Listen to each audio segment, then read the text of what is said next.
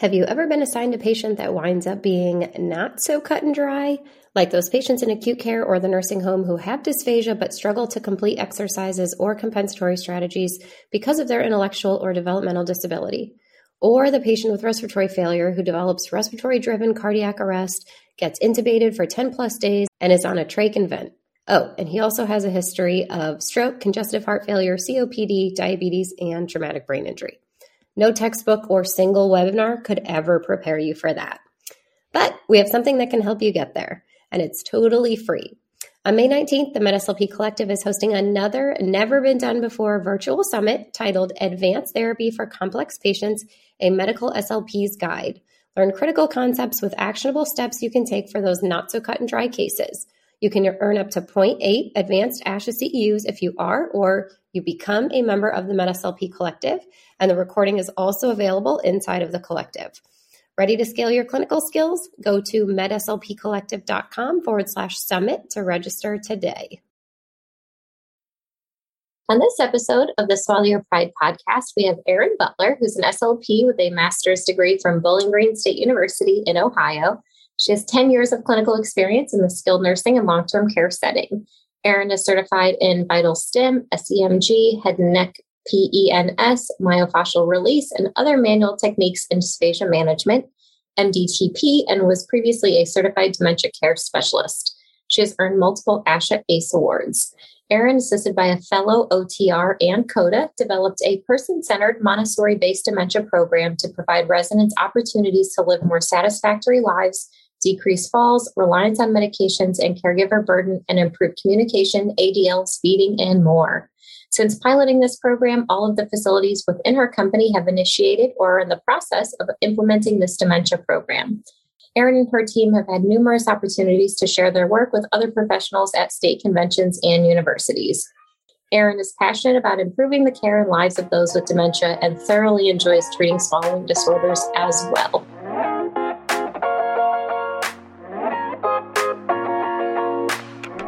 Welcome to the Swallow Your Pride podcast. I'm your host, Teresa Richard. I'm a board-certified specialist in swallowing and swallowing disorders, a mobile fees business owner, and founder of the MedSLP Collective.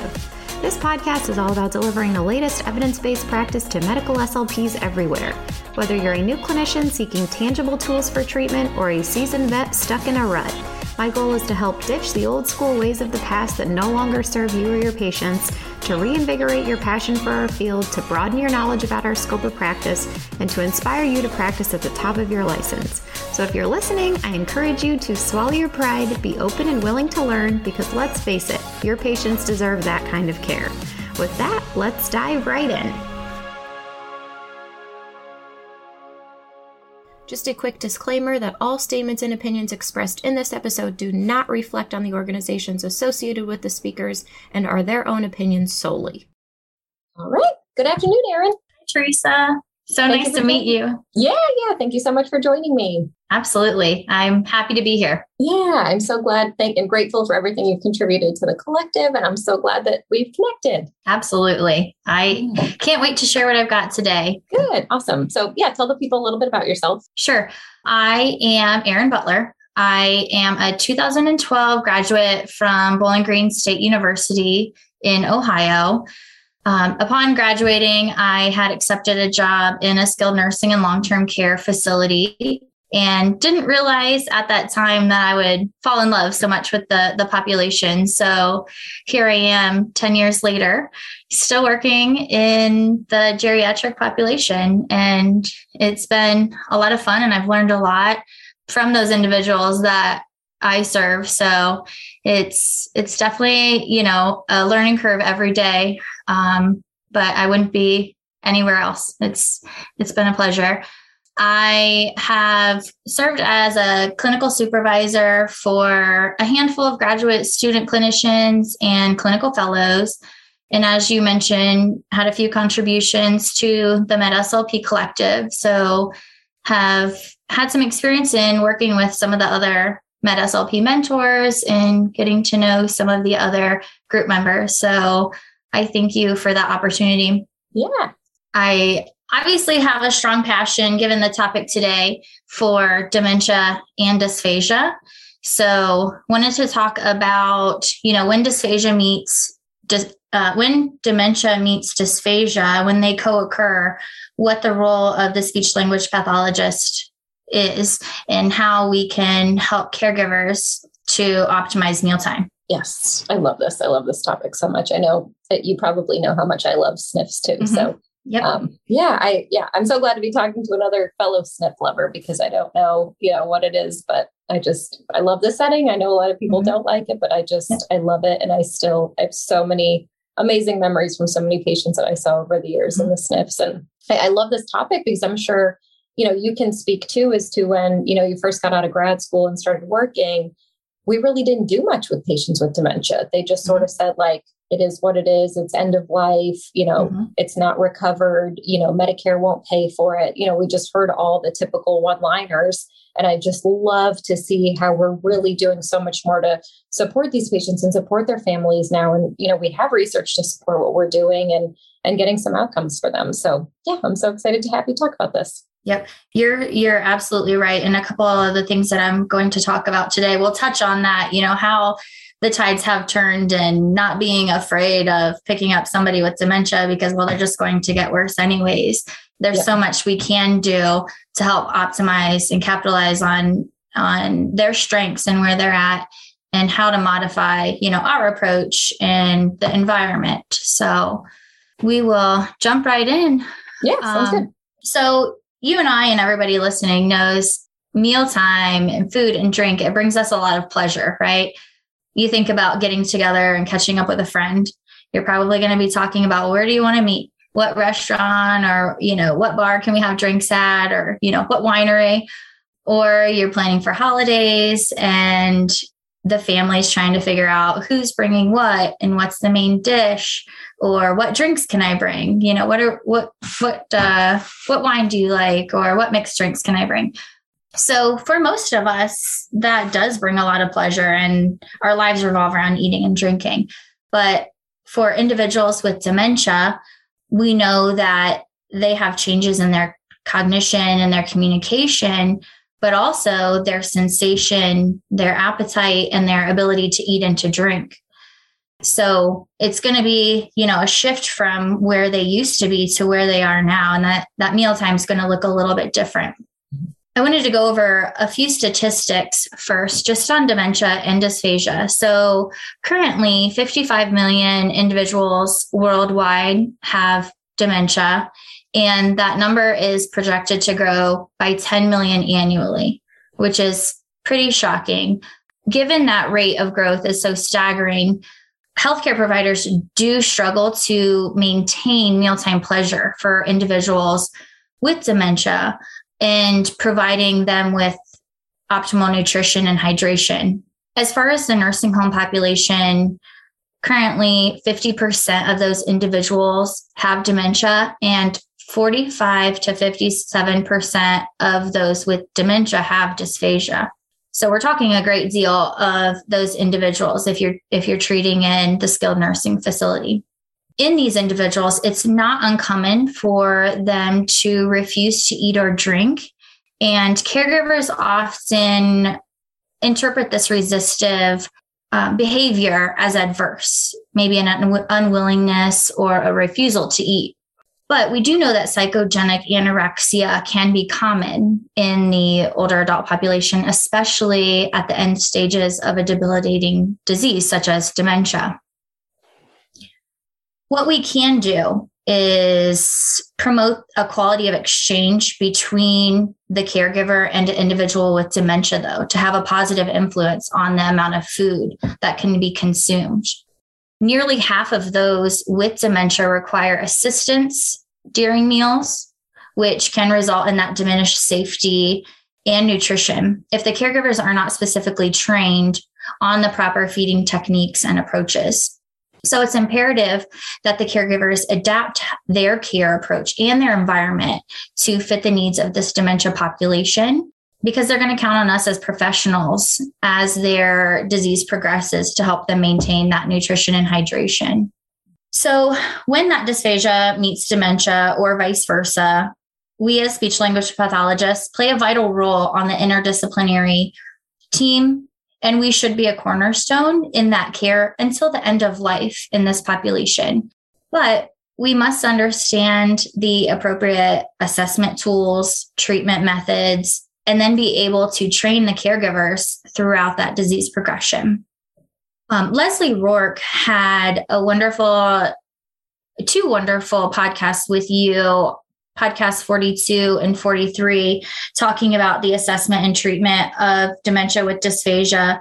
So today we're going to focus primarily on what we as caregivers and clinicians can do to optimize our approach in that environment to help maintain success with meals. There was a really interesting study done by Amela in 2002, and I love this quote. They said, mealtime is a dance between partners. One partner's actions influence the others. So I thought that was pretty powerful. Yeah. You think about, well, you may not think about actually the influence that you may have. You know, you think about the everyday person, maybe feeding somebody with dementia or assisting at a meal, and you might not think about that impact that you have and what your words, what your actions are going to have on perhaps their willingness or amount of food that they're going to eat, when in all actuality, the amount of food that one consumes with dementia is influenced by that quality of exchange between nursing home residents and that caregiver. Yep. So they did a study with a large 520 bed nursing home. And that study included 53 caregivers who were CNAs and 53 residents with late stage dementia. So of those residents, just to give you some background information, their mini mental status examination averaged a 4.2. Their global deterioration scale was a 6.1. They averaged 5.65 years in a nursing home, and 59% of those individuals were on a pureed diet. And then they did exclude any residents who were on a calorically restricted diet or who were tube fed.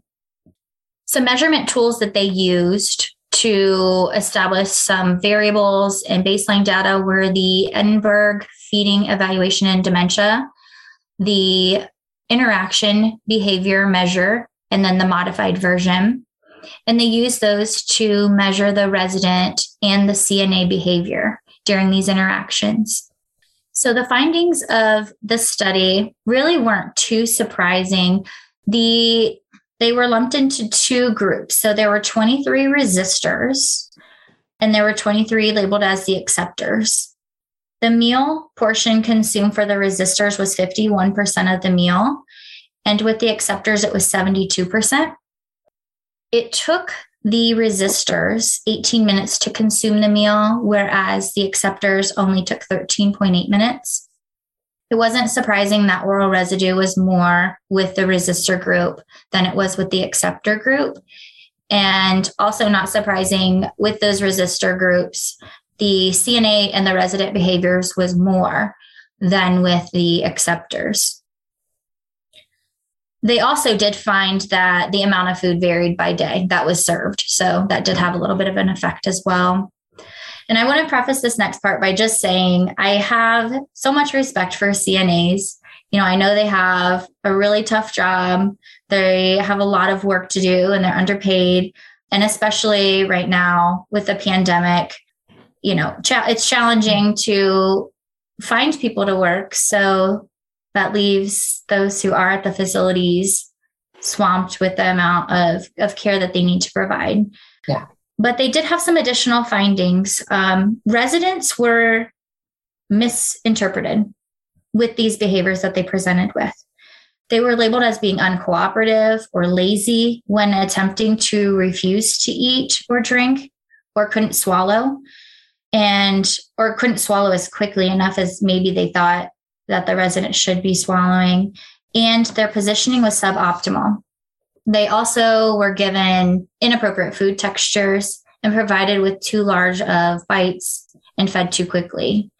Some staffing issues were that there were insufficient staff numbers and training provided.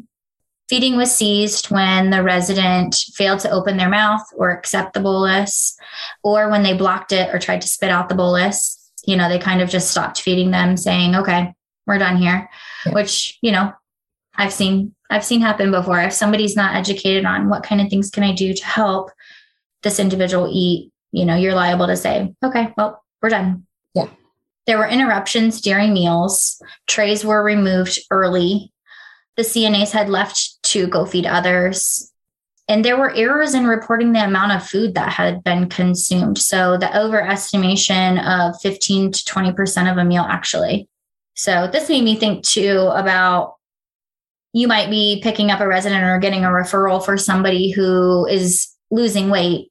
But upon doing a chart review, it's looking like, well, they're eating 100% of their meals, or they're eating, 90% or whatever they need to meet their needs. However, is that appropriate numbers? Are they tracking that appropriately? They found that the CNA's bothered and inflexible behaviors may have created an environment of excessive stress, resulting in dysfunctional behaviors determined by both the EdFEDQ and the IBMM. So as a whole here, we know that the quality of exchange between the nursing home residents with the late stage dementia and their CNA did positively influence the amount of food that they consumed. I have also included this really powerful quote. It does go back to 1969, but it's a good one. Every careful observer of the sick will agree in this, that thousands of patients are annually starved in the midst of plenty, from the want of attention to the ways which alone make it possible for them to take food. And that was from a book, actually a nursing book, A Nightingale, 1969. I thought that was really powerful. Of course, times have probably changed a bit from them, and we're not actually maybe starving individuals from eating, right? But we're maybe missing some of those cues that they're telling us, that they're trying to block a food because, you're coming at me too quickly, or you didn't tell me you were going to give me a bite. It's so nuanced, and it's tough because I know, I've worked with some amazing CNAs, and I just know, on the flip side, sometimes I would say things to the dietitian because they just want the volume in, and I'm like, well, it's not about quantity. Sometimes it's about quality, and I know there's it's a tough dichotomy to balance. The CNAs are hearing from the dietitian how much food we have to get into them. And then they're hearing from us all of these, sort of different principles that we have to follow, and different therapeutic cues. And so I know it's so tough, but I think, this is what screams to me about why it's so important for us to do in-services with our CNAs and share with them, what we do know, because a lot of it is just it's not intentional. It's just ways that things used to be done, or what you think is the best way to feed, a patient with dementia. And a lot of times what we think is the best might be harming them, but not in an intentional way whatsoever. So,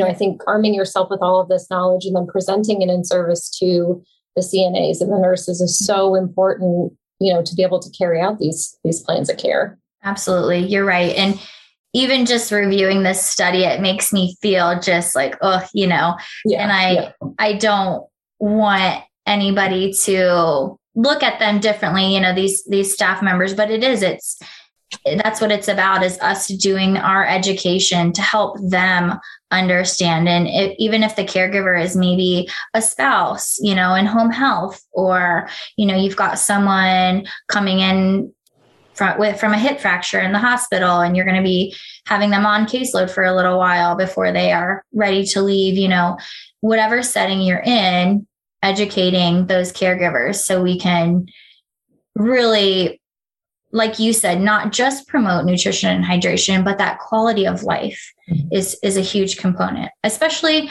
as we progress through the dementia stages and you weigh, what's the most important thing now.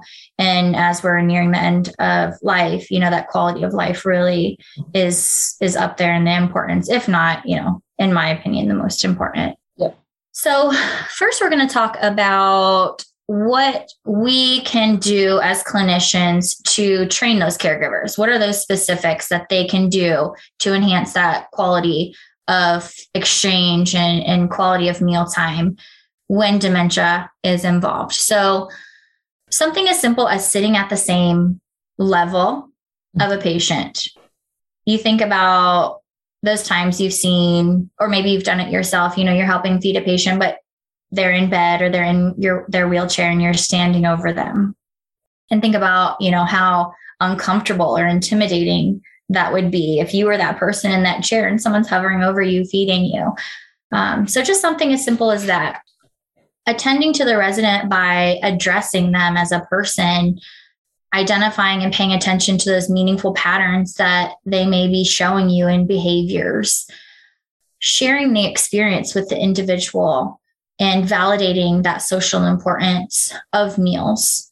So I think about maybe during a meal, how awkward that could be for somebody who needs to be fed or needs to be prompted. It's like, oh gosh, I don't want you staring at me again while I'm eating. So maybe you have a coffee and you're sipping on your coffee as you're helping to feed this individual. Or maybe it's Wednesday donuts. So you have a donut with them and make it feel more natural and welcoming. And that also serves as a visual model to them as well.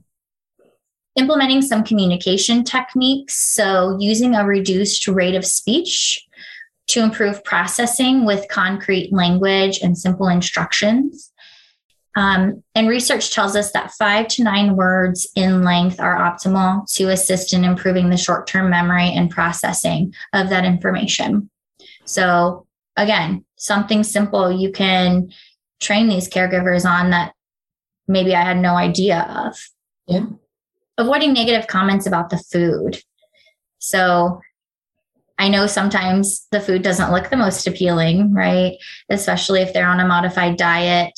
But avoiding saying things like, oh gosh, like I can't even tell what that is, or, oh, I don't blame you for not wanting to eat. I wouldn't want to eat that either.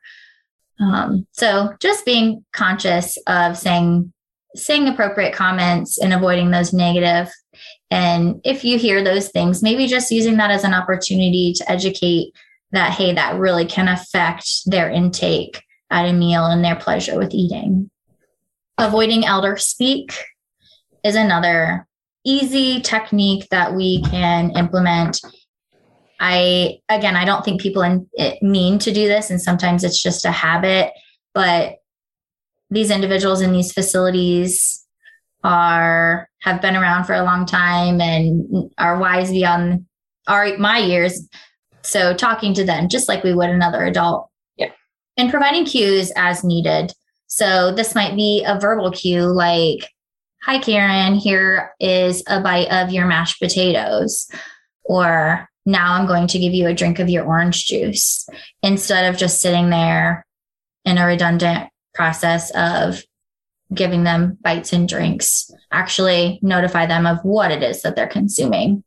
Providing some tactile cues might be beneficial. So using careful hand feeding or pacing, providing normal bite sizes. And you might consider implementing or training a hand over hand approach or a hand under hand approach. So I don't know, Teresa, if you've heard of Teepa Snow, or the listeners have heard of Teepa Snow before. Yep.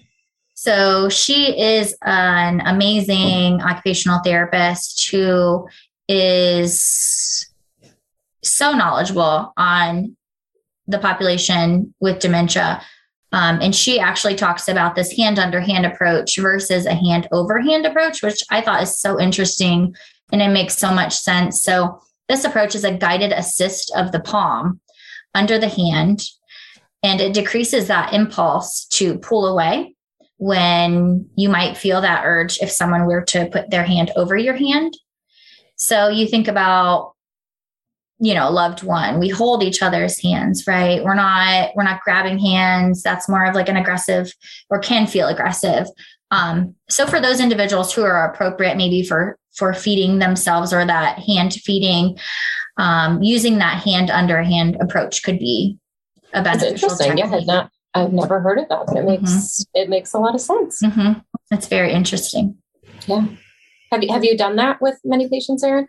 I have not a ton. I've implemented it here and there, but I can definitely see a difference in that calmness, essentially. Yeah.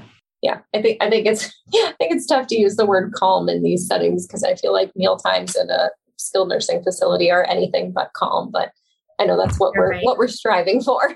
You're right. Yeah. All right. So next we're going to talk about some environmental modifications. Stockdale and Amela in 2008 said how we eat, with whom we eat, and where we eat are meaningful to all of us, especially older adults living in nursing homes. So it's so true. We all have our own routines when it comes to meals and who we eat with and where we want to eat. And these individuals should have an opinion in that as well.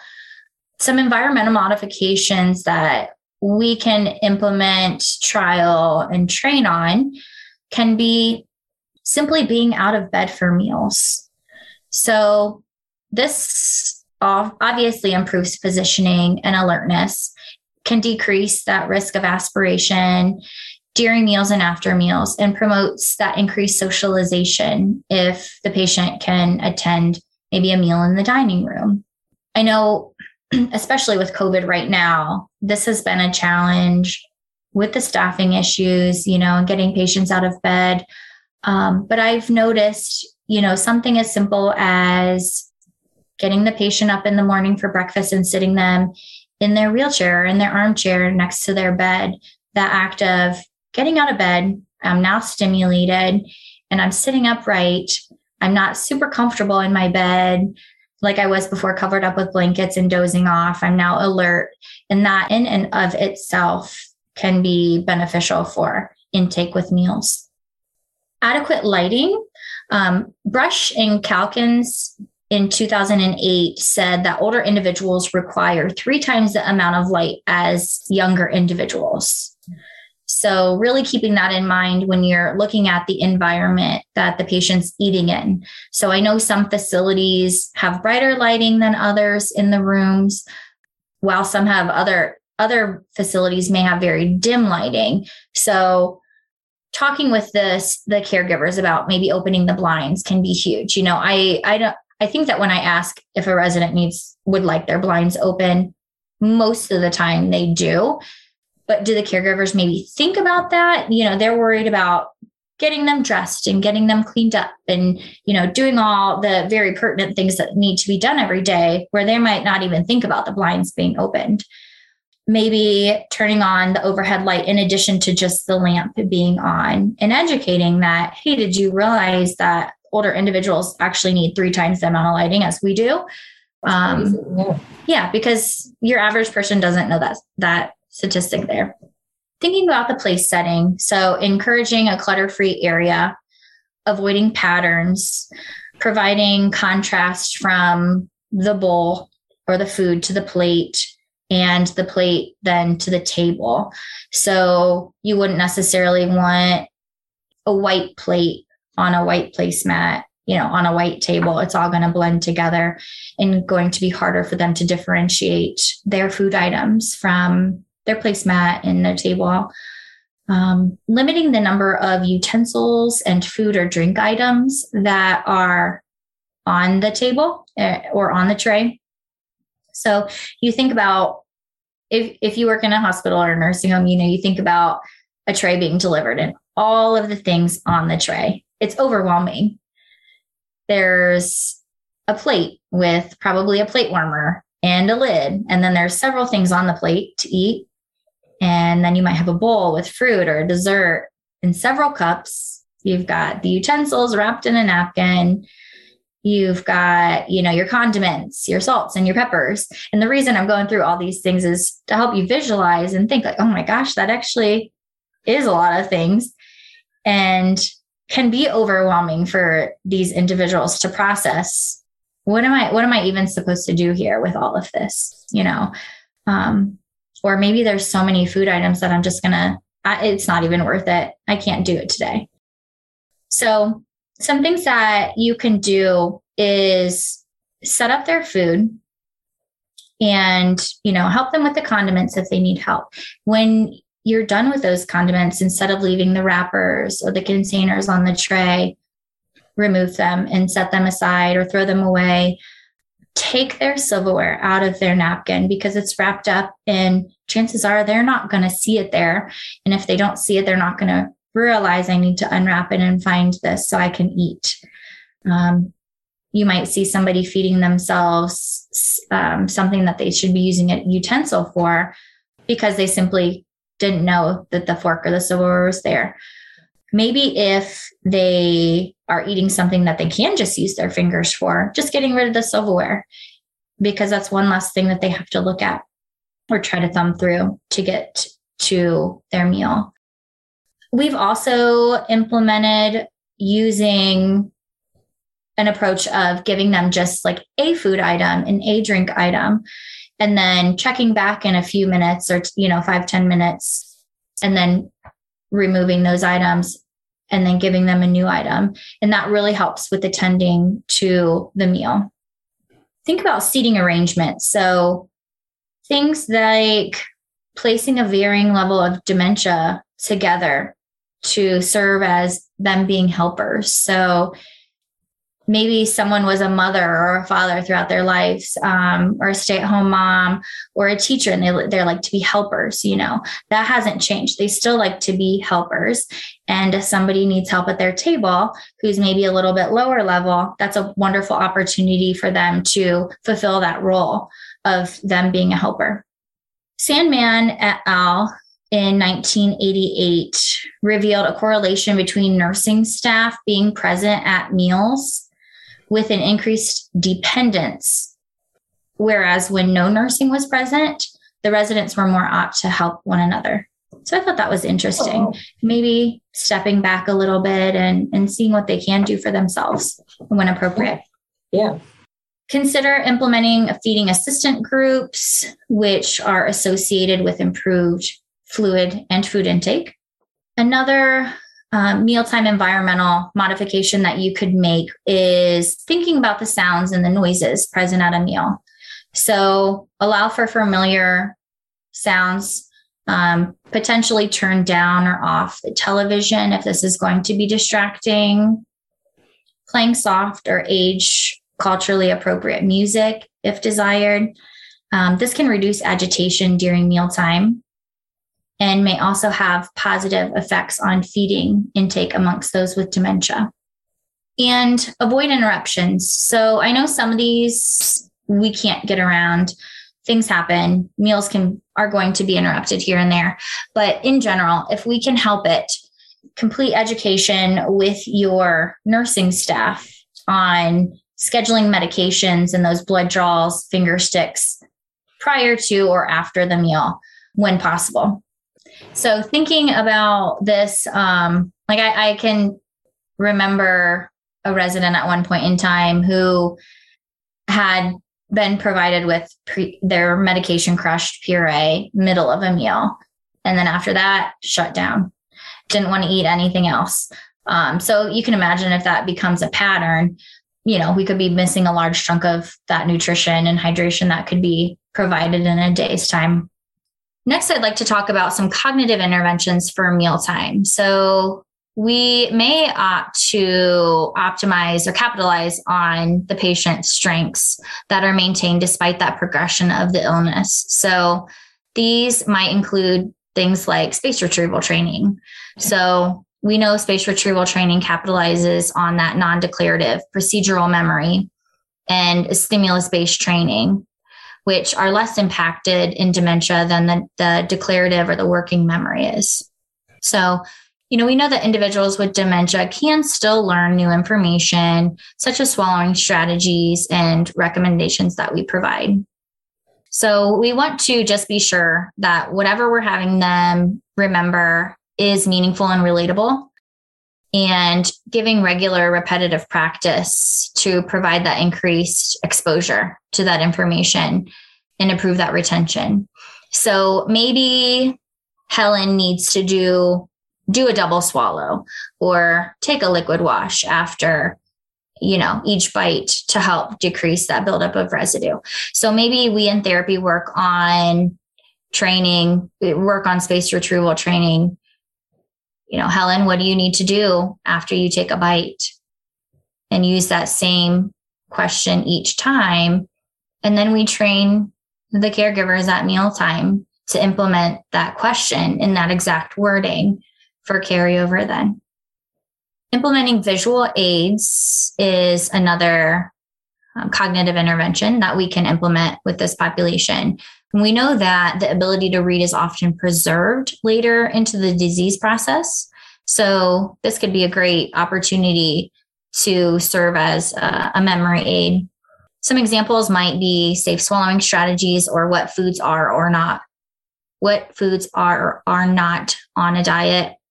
Some information from Brush in 2018 that's very interesting on the preferred presentation of visual aids for the aging and dementia population include providing large print with simple words and high contrast. Preferred typeface for these individuals is sans serif. Oh. And they prefer, who knew, right? Yeah. They prefer a colored background on their visual aid with white writing. And the colors preferred are blue, red, and green.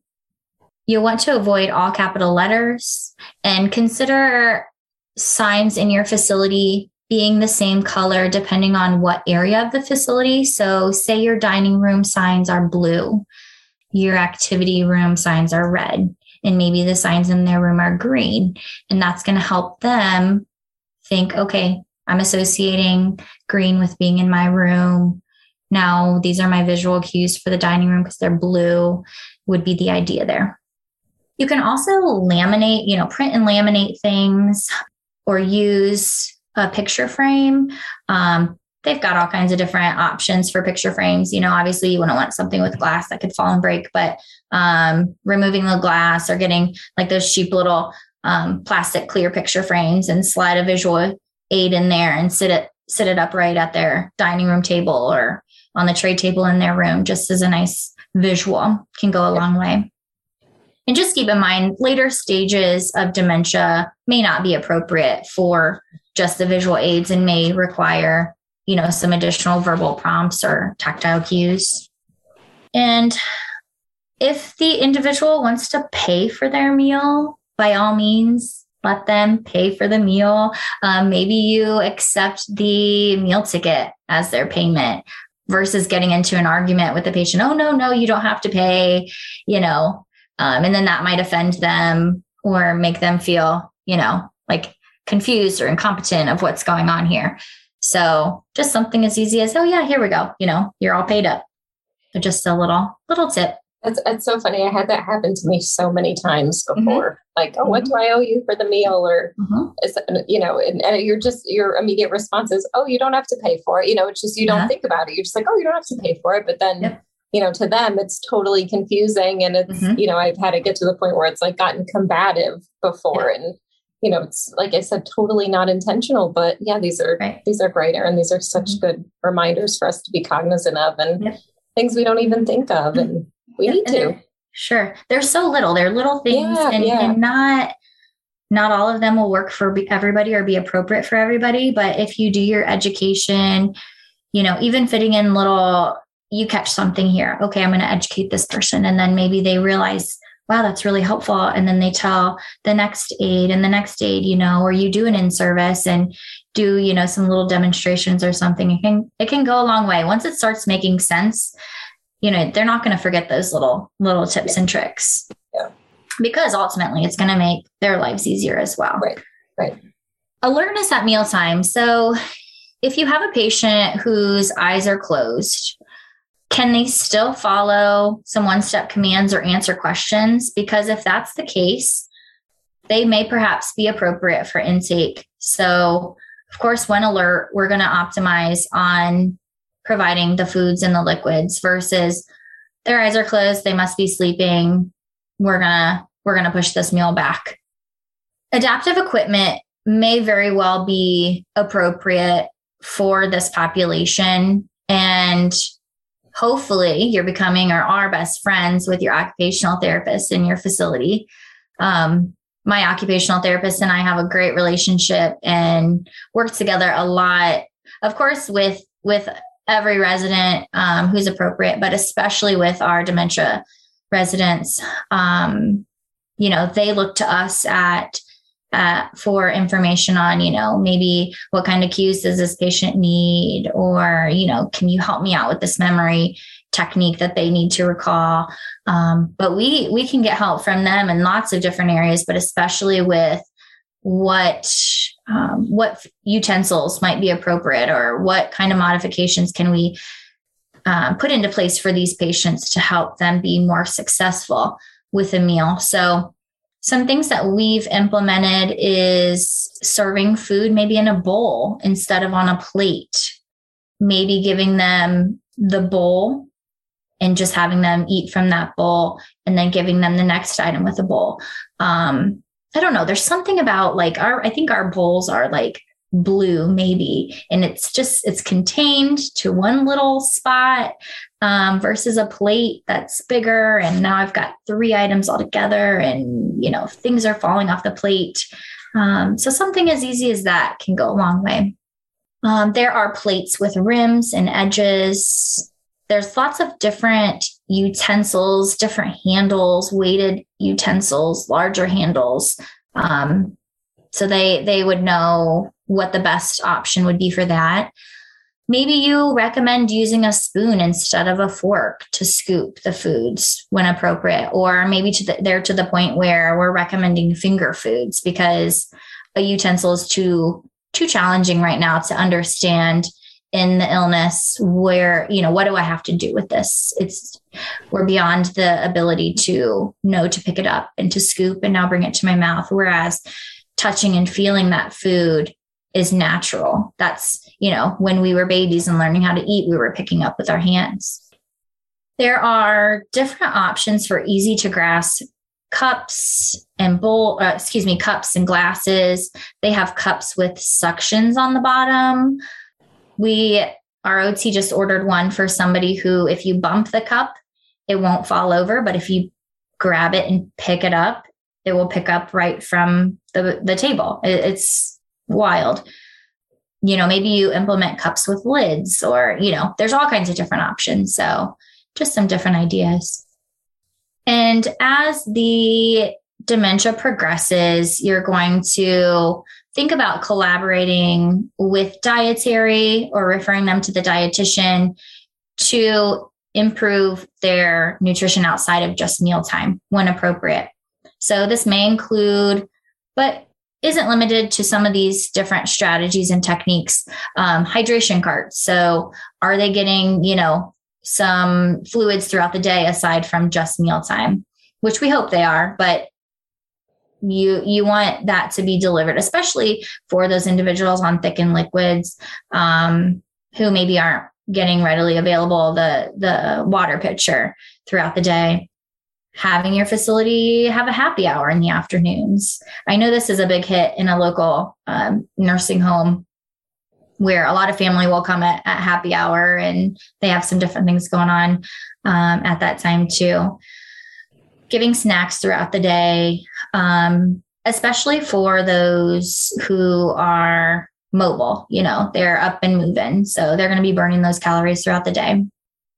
Appetite stimulants and nutrition supplements may or may not be appropriate. That would obviously be the call of your dietitian, but something to think about and collaborate with. And then as we get to the end stage of dementia and end of life, we as SLPs do have an important role in that palliative and hospice care when support and caregiver training and that interdisciplinary team collaboration becomes that primary focus. So we as clinicians should become familiar with our roles so that our personal discomfort doesn't impact the patient's care. Families at this stage, may be concerned that their loved one's going to starve if they can't eat as they near the end of life. when in all actuality, withdrawing that nutrition at that stage can actually improve that individual's comfort. So I'll never forget, I had a daughter of a resident come in, and the patient was just not doing well, and not wanting to eat. And their loved one was so concerned, well, what are you going to do? Like, are you just going to let my mom starve? And so that's where that knowledge base of all this information comes into play, and educating on, actually this is what's happening to their body as their disease progresses, which is a hard conversation, but it needs to happen so they understand, and maybe their feelings will shift then. Yeah. Can we back up just a second, Erin? Have you ever encountered a time when appetite stimulants were appropriate? And I only say that because I know, like, in the facilities I worked in, they gave them out constantly. Like, it was just, you have dementia, this is what you get. And I think it wasn't until people learned that, like, no, this is part of the disease progression, that sort of the tides have changed. But now, I'm wondering, is there a time that it might be appropriate? I certainly think there's a time and a place for that. I haven't been seeing it as much, honestly, lately, nor have I been kind of putting that bug into the physician or the dietitian's ear like I used to, because I know more about dementia now and what the body is doing. I know for individuals with the component of like anxiety as well, some of those medications can have like a dual effect of improving the appetite and decreasing that. So maybe perhaps in that type of situation, that could be beneficial to them. Thank you. Sure. The American Geriatric Society ethics states that feeding tubes are not recommended in older adults with advanced dementia and are associated with agitation, greater use of physical and chemical restraints, and greater healthcare use due to the tube-related complications and pressure ulcers. And Lindsay Parker and Morgan Mendenhall did a podcast with you on episode 172, discussing the end-of-life feeding decision. So that was super interesting and packed with lots of facts on this end of life. So if you guys haven't listened to that either, that would be an awesome one. So just in conclusion, the SLP, we as clinicians, we hold a valuable role in the care of individuals with dementia in order to promote that highest level of independence and safety and nutrition, hydration, and like we talked about, that quality of life during all stages of the illness. So if we're knowledgeable on the assessment and treatment approaches, we are a large asset to educating those caregivers and working with that interdisciplinary team, maybe even doing education with the physician or your dietary team and seeing if they are on the same page as you and the research of where dementia and nutrition is now. That way, we're just providing the optimal care for our patients through that end stage of dementia. Yeah. Awesome. Thank you, Erin. This was so helpful. Those are so many actionable tips. I think, what I want people to take away from this episode is don't throw all of these, don't throw, throw everything at the wall at once. Sure. But I think if you can even 100%. Just take 2 or 3 of these back to your facility and implement right away, I think it would just make such a huge difference. And, again, I think just educating the CNAs and the nurses. And I know there was a textbook. There was a textbook that nurses use it came up a few years ago that CNAs were basically taught this specific way of feeding patients. And it's just the total opposite of what research has shown us. And I think, it's important to sort of have these conversations to clarify, well, this wasn't a textbook, but this is, more recent information that we now know. This might be a better way to approach things. And that's so true. That makes me think of clinicians who are wanting to do more, maybe even, the students, they are at some sort of nursing students are at some sort of university, or the CNAs are doing training somewhere. Although I know probably some of them are doing that online now too, but can you do, an in-service with any of these individuals to help change that thought process. So that's a good point. Yeah.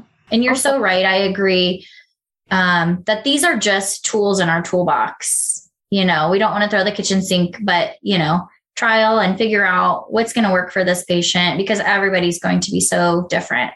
So yeah, you have the tools and the resources, and now just got to figure out what's going to work. Yep.